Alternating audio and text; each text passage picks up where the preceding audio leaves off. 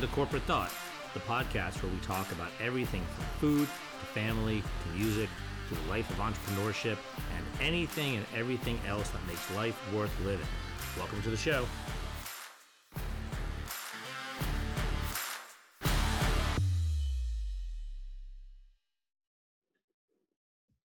My guest today is the amazing Dana Todd, serial entrepreneur known in her past life as the Queen of SEO.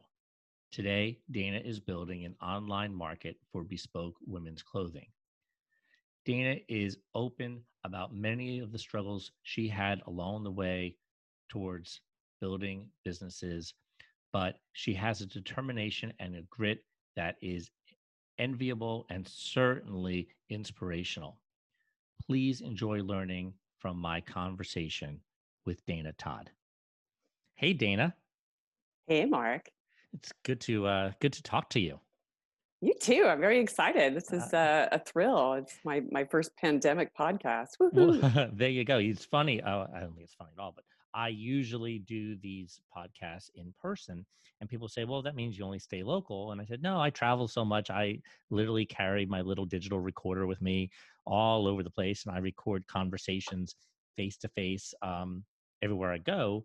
And now I am, for the first time, starting to use Zoom and do this online way, which it has, it's that thing that I actually talk about a lot, which is the double-edged sword of technology. It allows, look, you're in Chicago, I'm in Virginia, and we're able to talk. And in fact, I can see you and all these things, which is great. At the same time of all the positive ability to be connected, I tend to think that technology makes us more isolated because we don't spend as much time in each other's presence pre-COVID-19.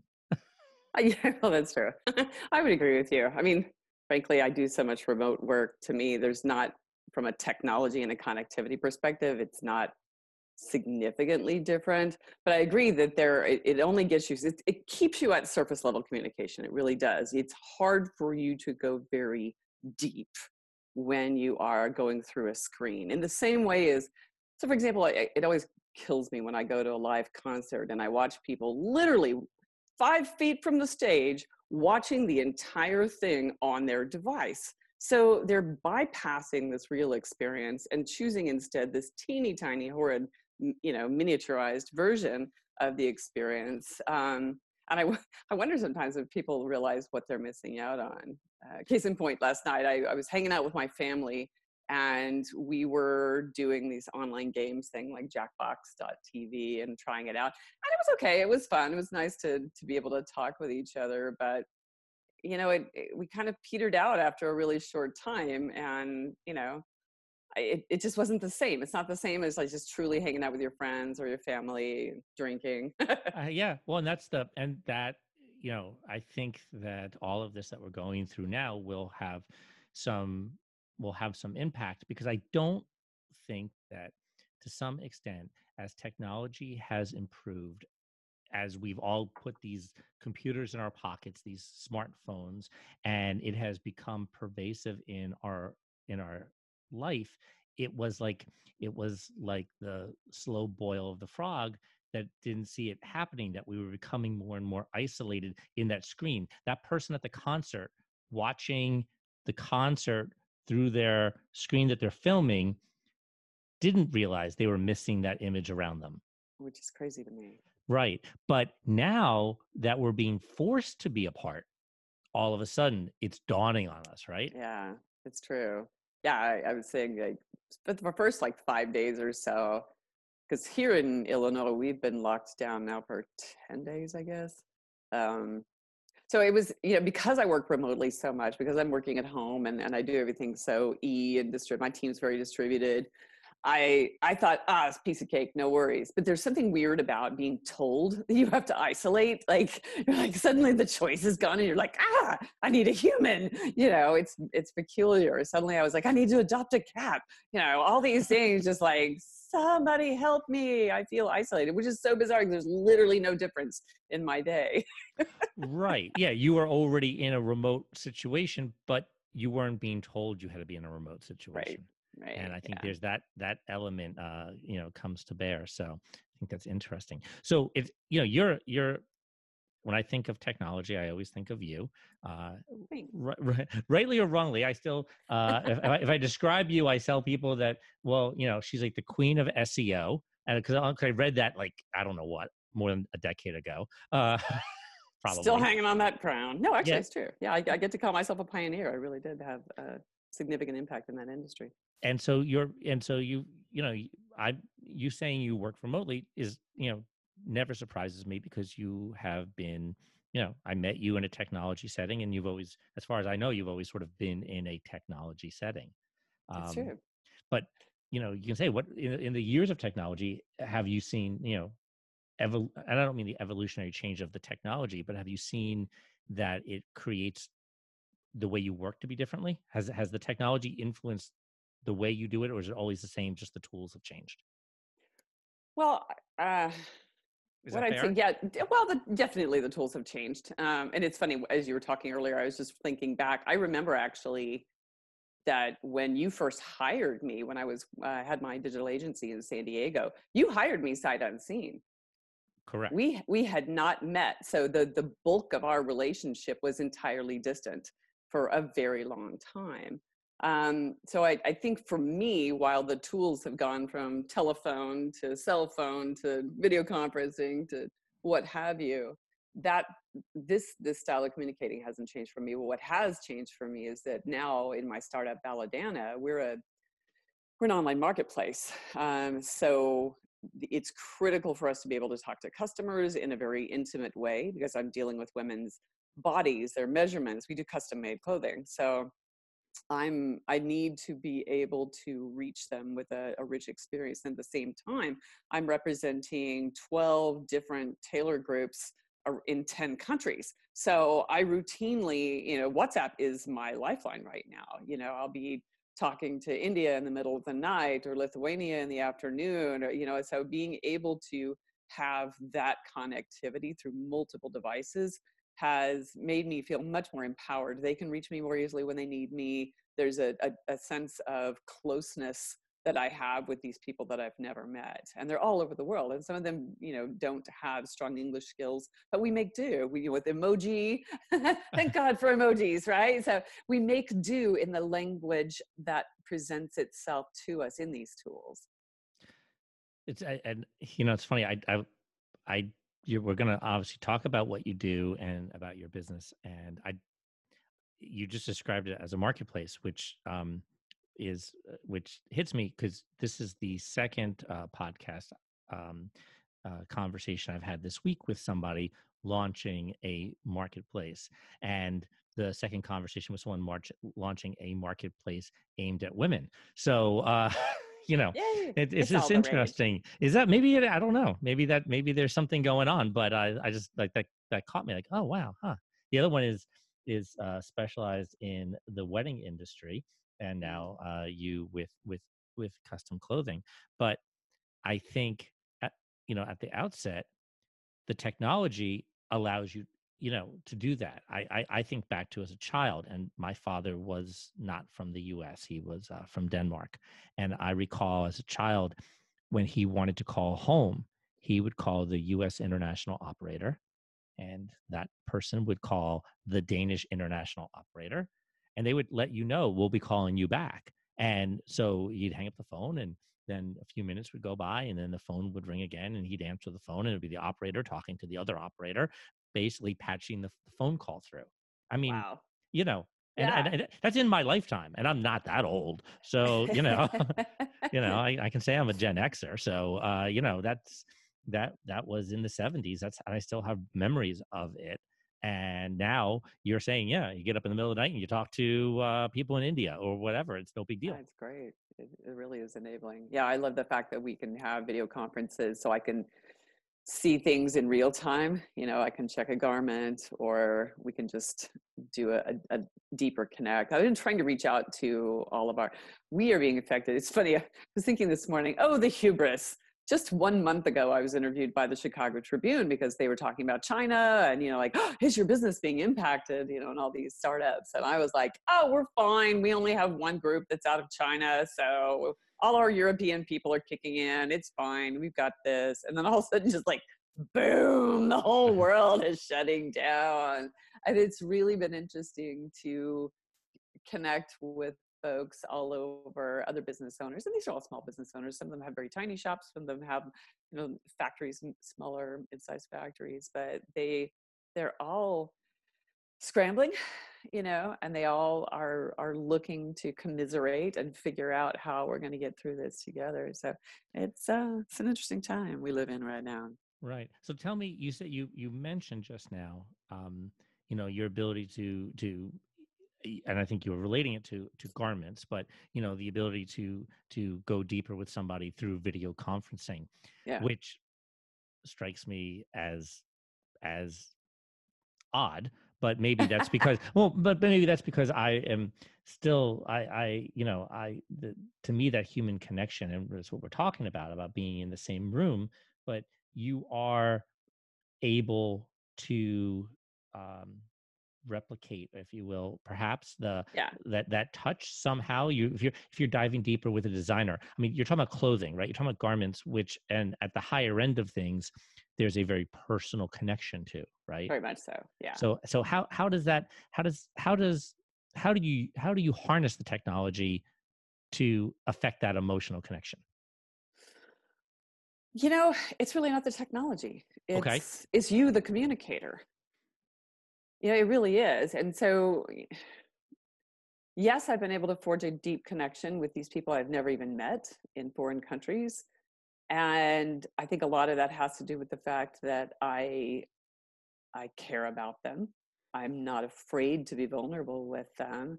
And I let them know how I feel about them, and I'm trying to, it's never the technology, Mark. It's always the humans. It's always the humans, right? Yeah. So Okay. I like that. while this isn't perfect, I'd love it if I could just be on a plane and jet over there and check out their factories. That would be awesome.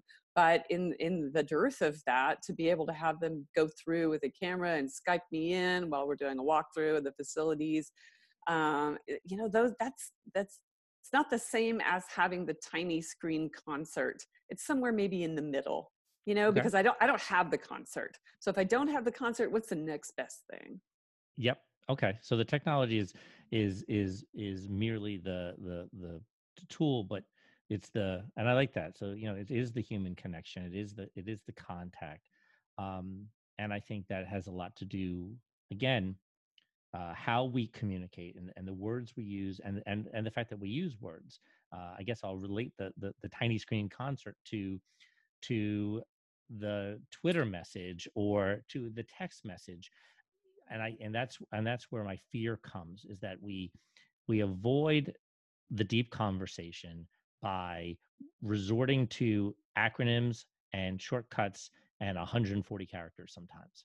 I would agree with you with that. And that's why, actually, to be honest, that's why I love video conferencing, because I remember the early days when video conferencing was so terrible. You just never wanted to flip your camera on. And between that and text, it allows you to remain in a distracted state. So what video conferencing does is it forces you to be present. It really does. And so back to that human thing, you can be present on the phone. You can be present even in a text message. It's how you choose your words, and it's how, sometimes you don't need a deep connection. Sometimes you just need a lol and an emoji. That's good enough, right? It's a touch. Not everybody needs that deep connection, but I think for your friends, and I've consistently carved out time with a few of my closest friends that we connect old school. We get on the phone and we talk to each other on the phone for an hour at a time. And I've got a friend in Greece. We talk via WhatsApp. So we had our Sunday morning tea time. I have a friend in San Diego, and she's the one that I'll go to when I'm having such a bad day. All we want to do is just sit there and cry on the phone with each other, just sobbing. That's the kind of human connection that is oddly possible in any type of technology if you allow yourself, and if there is trust there, and engagement, and truly being present. No, that's and I think that's if hopefully people will take some of that away with them, and when they hear this, is that ability to maintain and grow relationships. So Yeah. speaking of relationships, so as you pointed out, ours started way back in San Diego, um, when you were in Yeah. digital media agency, and Site you know lab. we've been able to stay in contact with each other. But you have your businesses and your and what you've been involved with have evolved or certainly morphed over Yeah. the last couple of decades. Yeah, it's true. I think at this point now I can equally say I have a half of my career has been on an entrepreneurial track and half of it has been working in some type of corporate environment in a role. So I have this, I get to compare notes on either side. They're quite different, I think, ultimately. One requires a lot more operations and politics depending on your depending on the company, right? Sure, sure. uh, and the other one has, considerably higher perceived risks. God knows it's risky on both sides these days, But but you it's fun. And no matter what I do, I always find a way to stay engaged and be associated to innovation. but you've found yourself now back in entrepreneurship. Yes, my third company, Belladonna. So is that so is that like an itch that even when you were working in more of a corporate role, you needed to get back to your thing? Yeah, and I didn't expect it. Well, it's funny. I was talking to a friend. They were like, "Ah, they're freaking out," especially the younger generation right now. They haven't been through all this before. And I'm like, I've had 9/11 and a global recession already, so this one certainly stresses me, but it's not the end of my world. I know we will survive this. So what led me out to Chicago was the recession. My last startup, we were out fundraising and 2008 hit us really, really hard. And we were able to keep it going for a couple of years after that. But nobody wanted to talk about investing. Nobody wanted to talk about trying an experimental ad unit. Everybody was just like, survival mode. So that was a really rough time to have a startup. And when we shut it down in 2010, I said, well, I'll go find something safe, right? So I went safe. So I went corporate side out here in Chicago. And I'll tell you what, I found out it wasn't actually all that safe, because especially in marketing, people in marketing will tell you, we are the most expendable. We're like the red shirts on Star Trek, right? We get killed immediately when there's an alien invasion, immediately. So, I was like having layoffs and I'm just like, this doesn't feel safe. Okay. Yeah. And I was doing so I do a spiritual practice called Subud, and I Wait, was so what is it called? Subud, Subud. It was Okay. originated in Indonesia. It's not a religion. It's kind of more of, I think of it as a plug-in to a belief system, or in my case, a non-belief system. But it allows you to kind of connect and receive information that is correct for you at this time and helps give you guidance. And I I don't know, from time to time, I like to check in, like, am I on the right career path?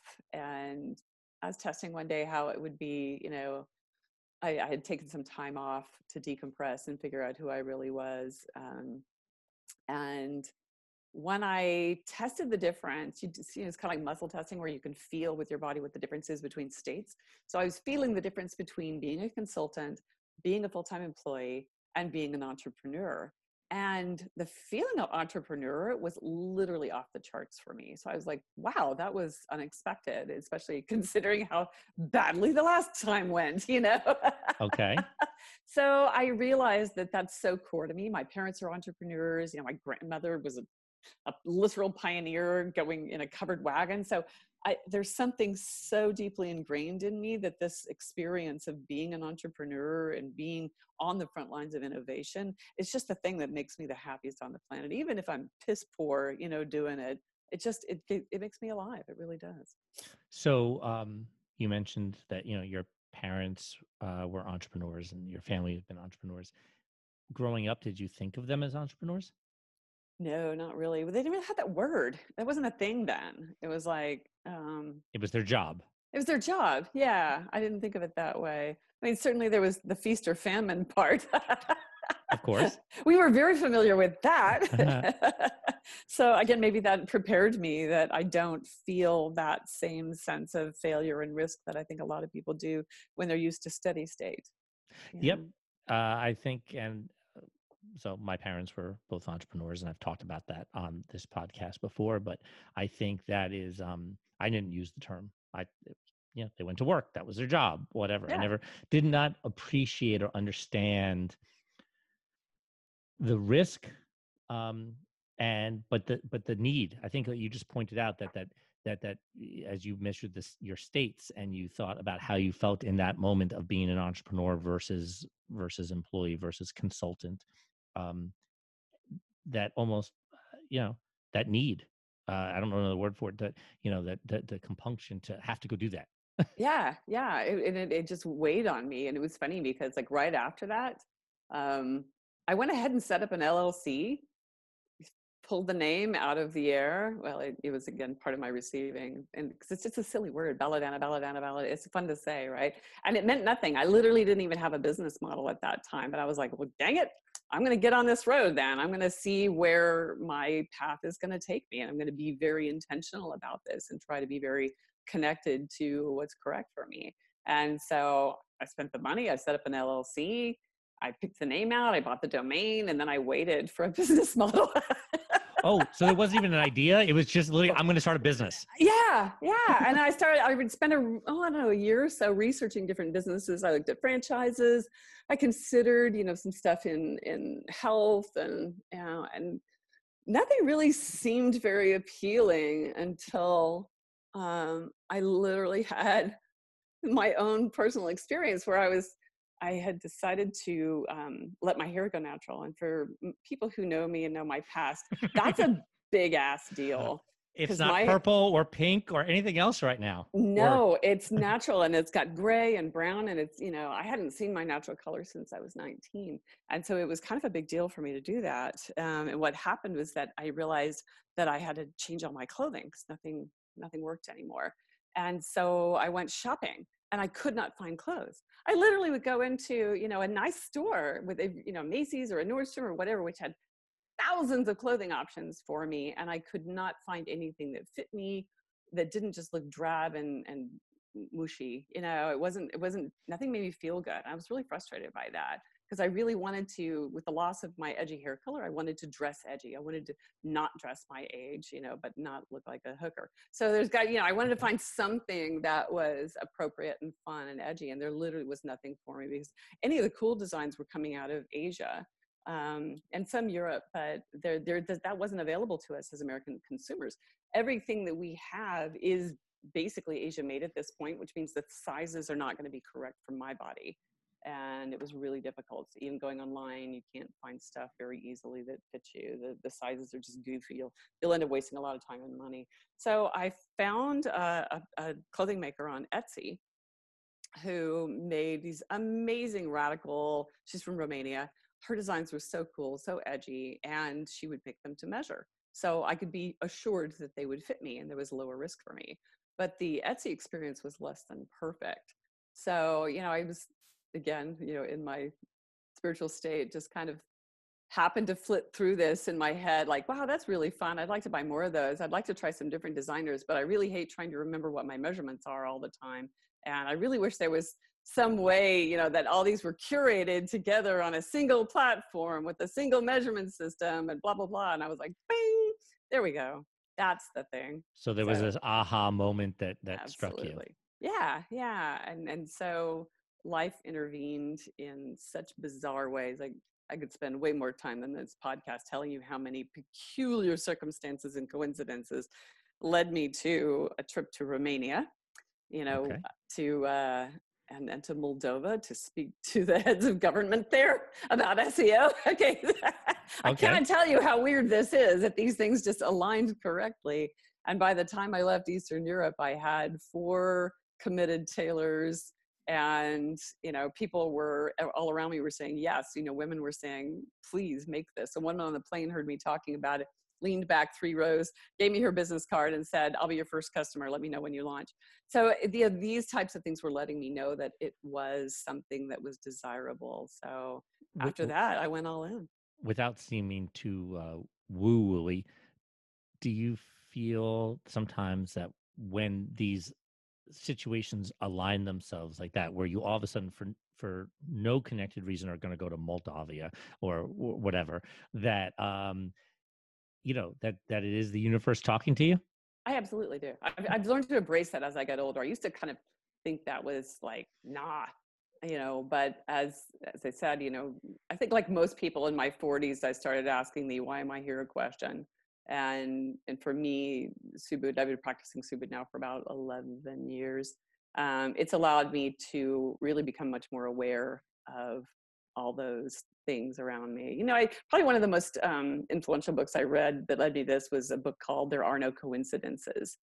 And because I'd always kind of written it off as, okay, whatever. And then, I realized in looking back, and I think anyone at a certain point can look back in your entire life and see these arcs that are connected that led to where you are now. And it would just be silly not to assume that there's some thread there, a meaningful thread, because otherwise it just doesn't make any sense for it not to be. You'd have to be stupid to ignore that. I mean, who goes to Moldova, right? Nobody. No, I even said it wrong. Okay, Moldova. Well, technically they speak Moldavian, so. Okay, so I was close. Okay. So, and I usually actually am pretty good about the world, having traveled to crazy places, but that is not a place I have been. No, it was so random. It was utterly random. They're just all these little things. And sometimes they're very long arcs. Sometimes it's participation in something that goes on and on for years, and you don't really know why you're doing it. And then all of a sudden you're like, oh, okay, now I see. That's how that fits in.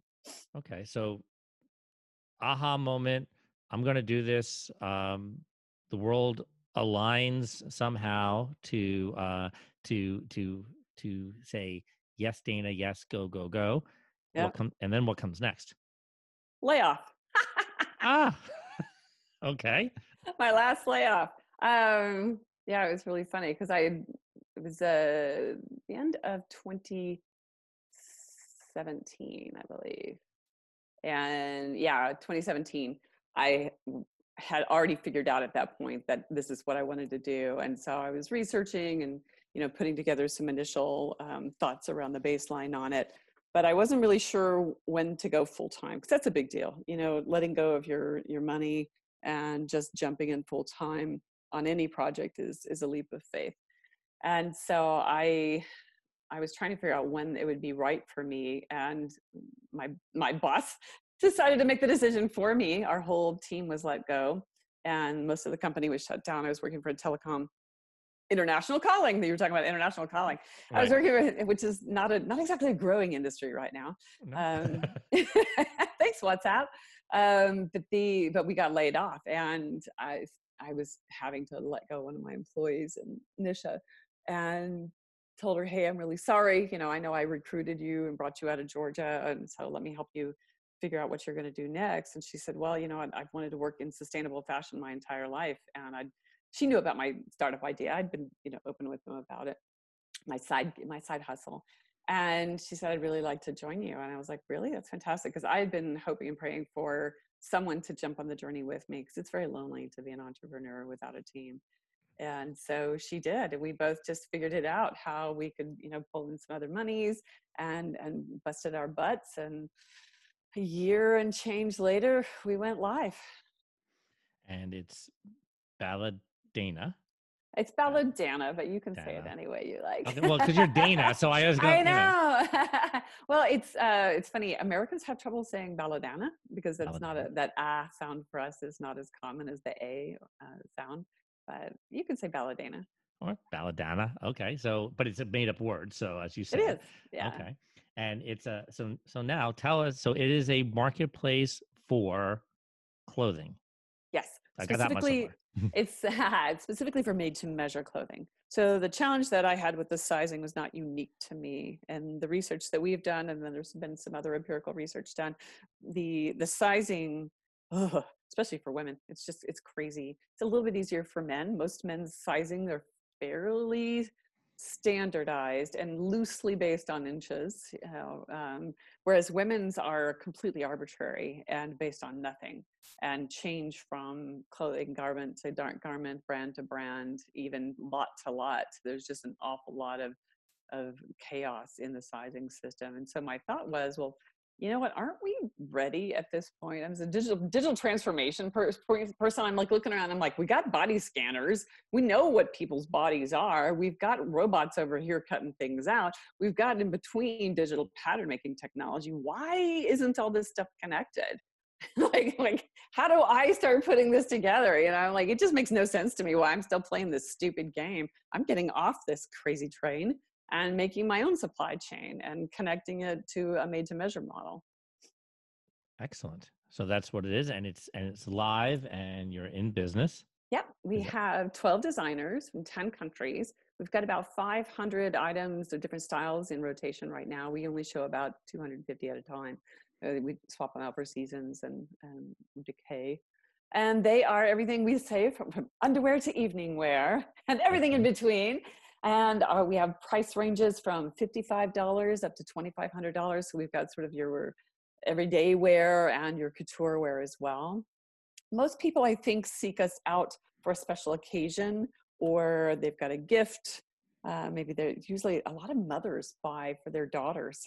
So that's always kind of fun. A lot of women who are my age or a little younger may have had family members who sewed. And so they've had exposure to custom made clothing before, and they understand that it's different and it's something more meaningful.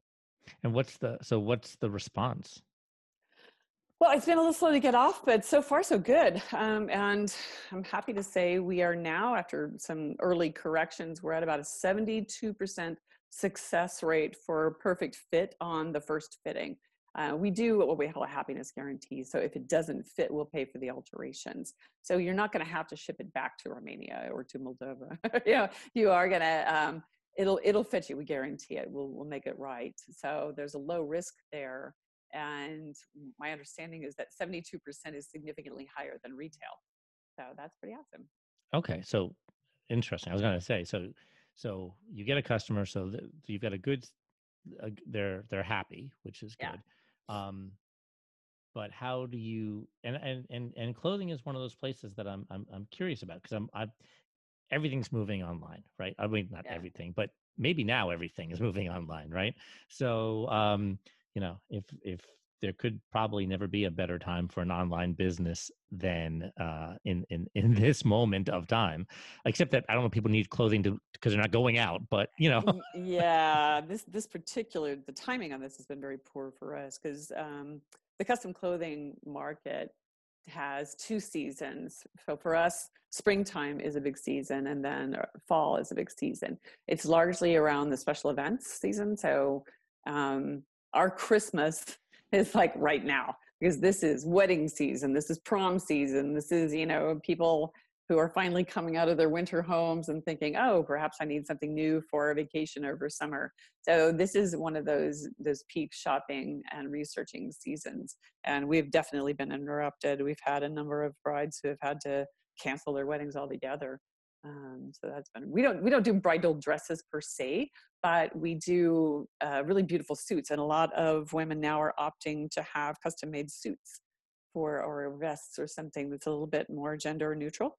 Okay. For their weddings, and also people who are attending weddings. So family and friends who, I like to say that weddings are adult prom.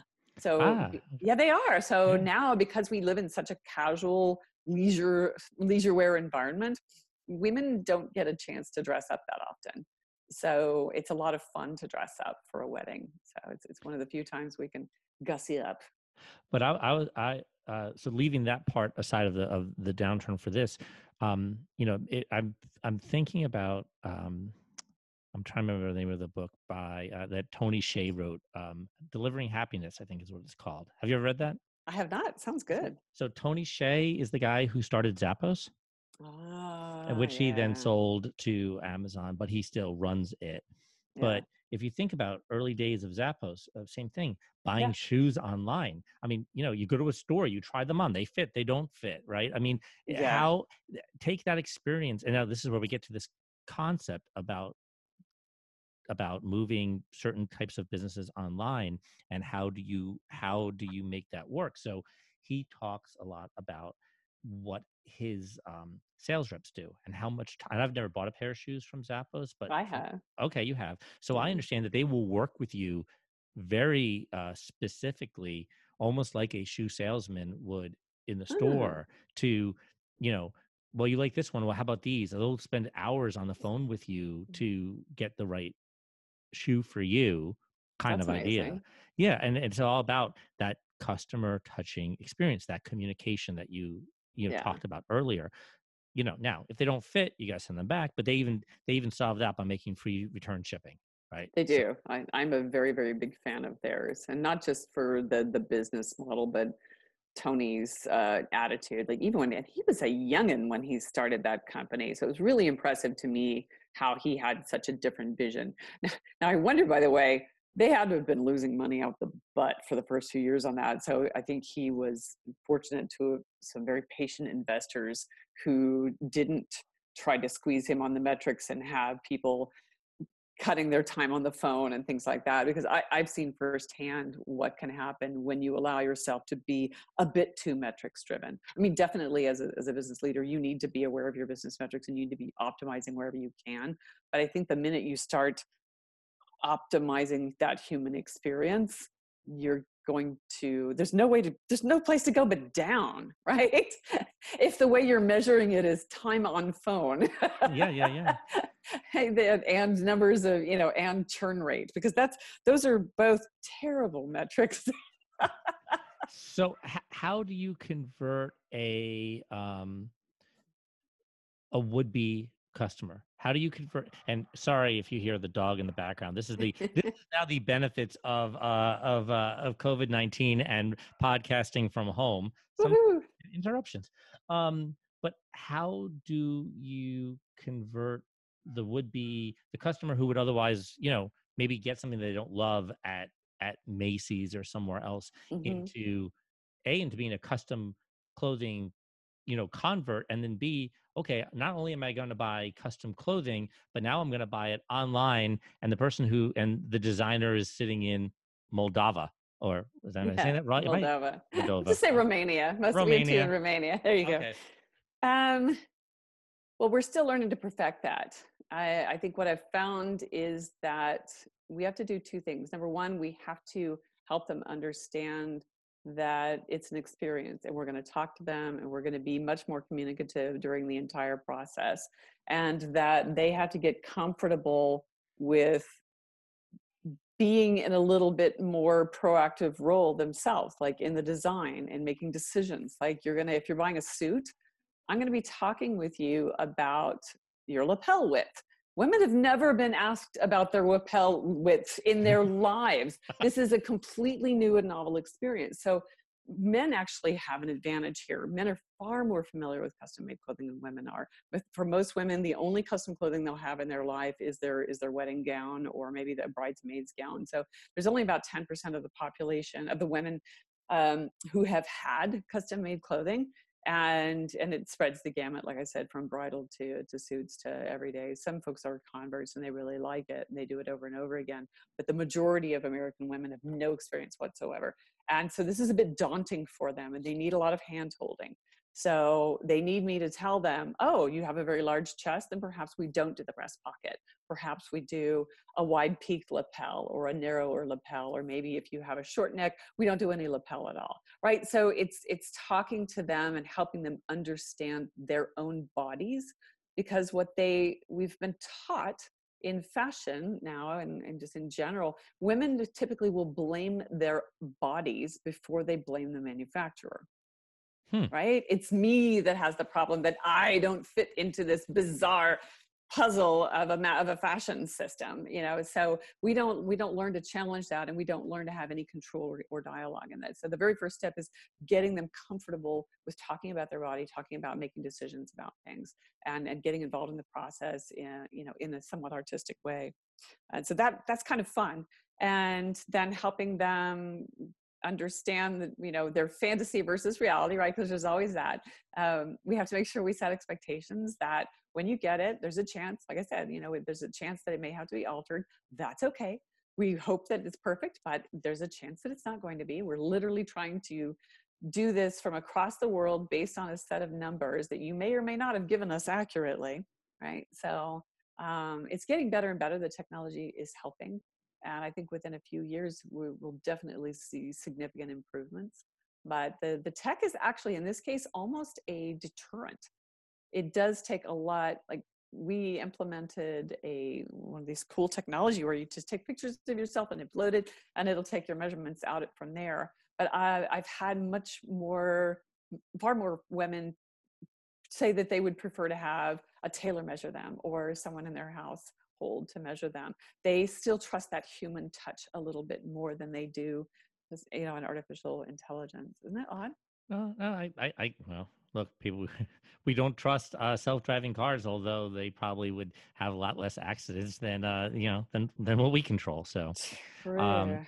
but I was captured by two things you just said. One is about the experience, Mm-hmm. because, for this audience too, taking your, you know, your story and taking it somewhat out of the context of clothing and exactly what you do, but applying it to entrepreneurs of all ilk.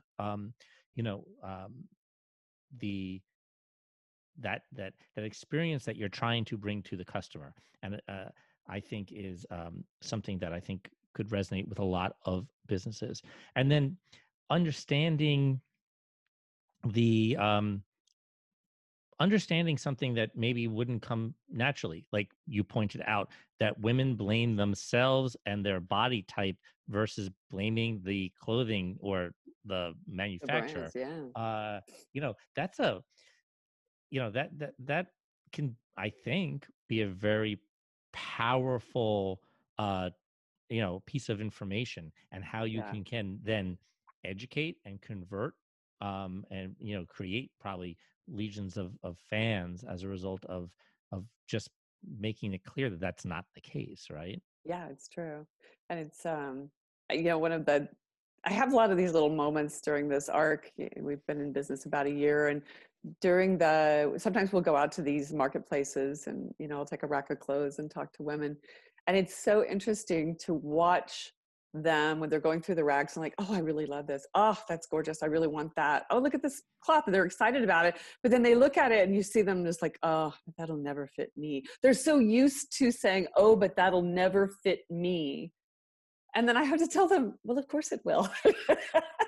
And then there's just like this light goes off in their head. There's like, oh my God, you're right. This will fit me. I can have this. It's so, I know, sad and also amazing at the same time that we feel so deprived and so limited by our bodies that we blame. And I wish I had the opportunity to tell every woman in the world that they do not have to continue to beat themselves up at the rack anymore. Yeah. So did that dawn on you because you're a woman? Did that dawn on you because of some research? How did you get there? To understand that women blame themselves. Yeah. I've heard it out of their mouths over and over again. Oh, I'm short. Oh, my arms are too long. Oh, that didn't fit. It must be me. Anytime, like if there's a situation, and that's why I've learned to navigate this whole, if it doesn't fit on the first thing, it's a failure, but they don't want to blame me. They want to blame themselves. Oh, I must have done something wrong. Oh, it's my butt, or it's whatever, they internalize it as their own failure because they haven't been given any other dialogue.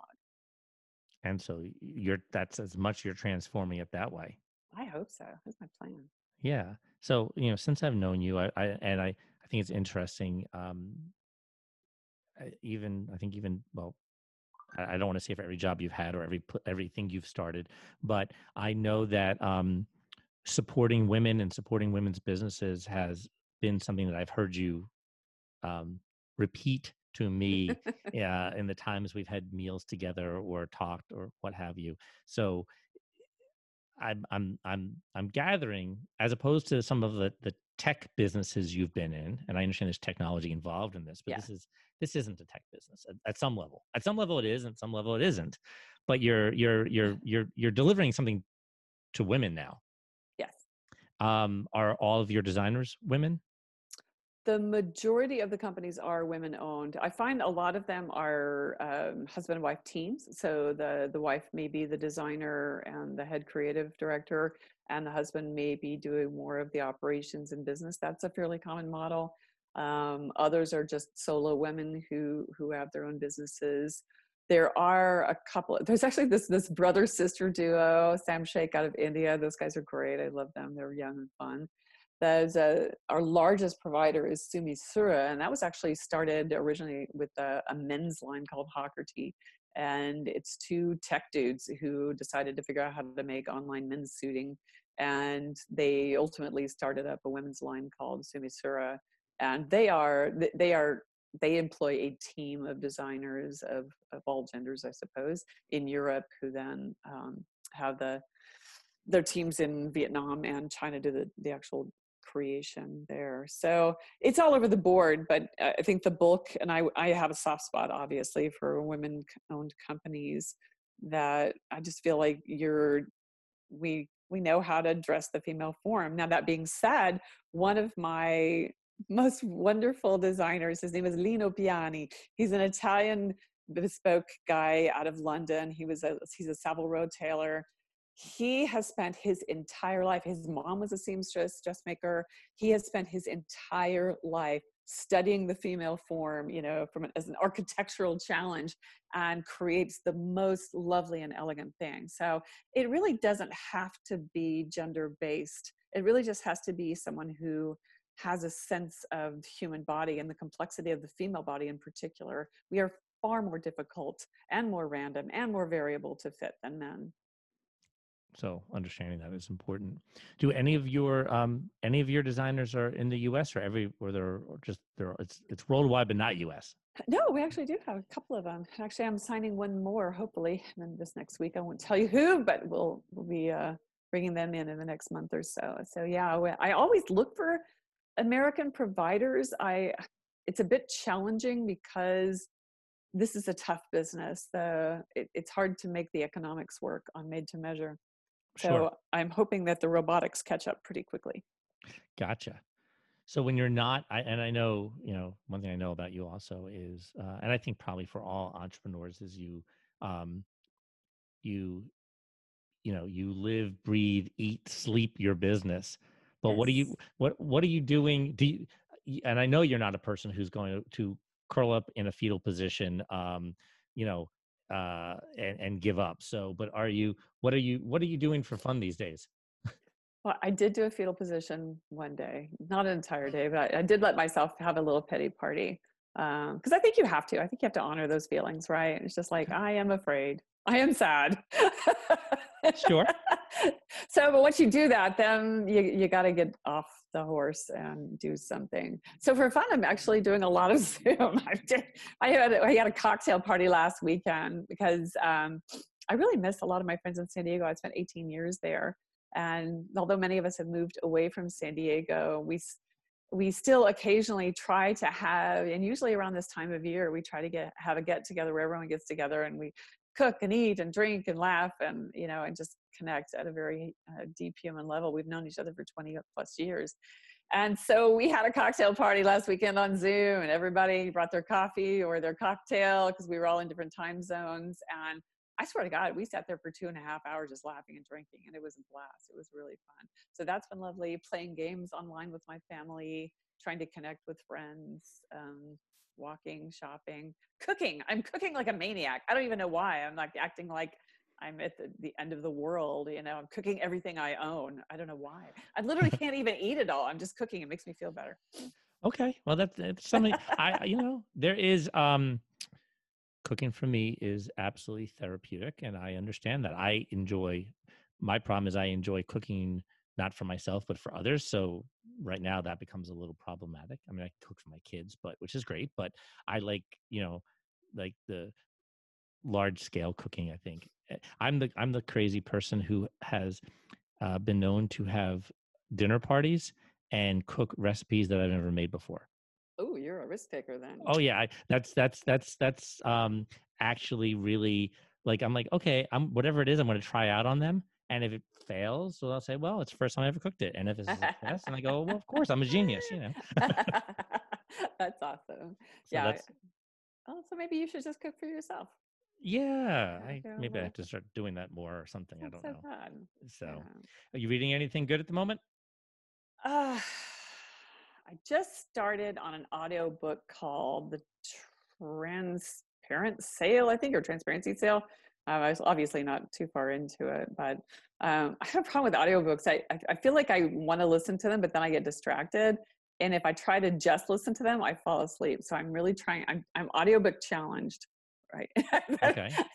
So I usually do better with physical books. But I tell you what I am doing is going to a lot of podcasts and a lot of group things. So, for example, I thought it was brilliant. I think it was a digital agency. I forget who did it.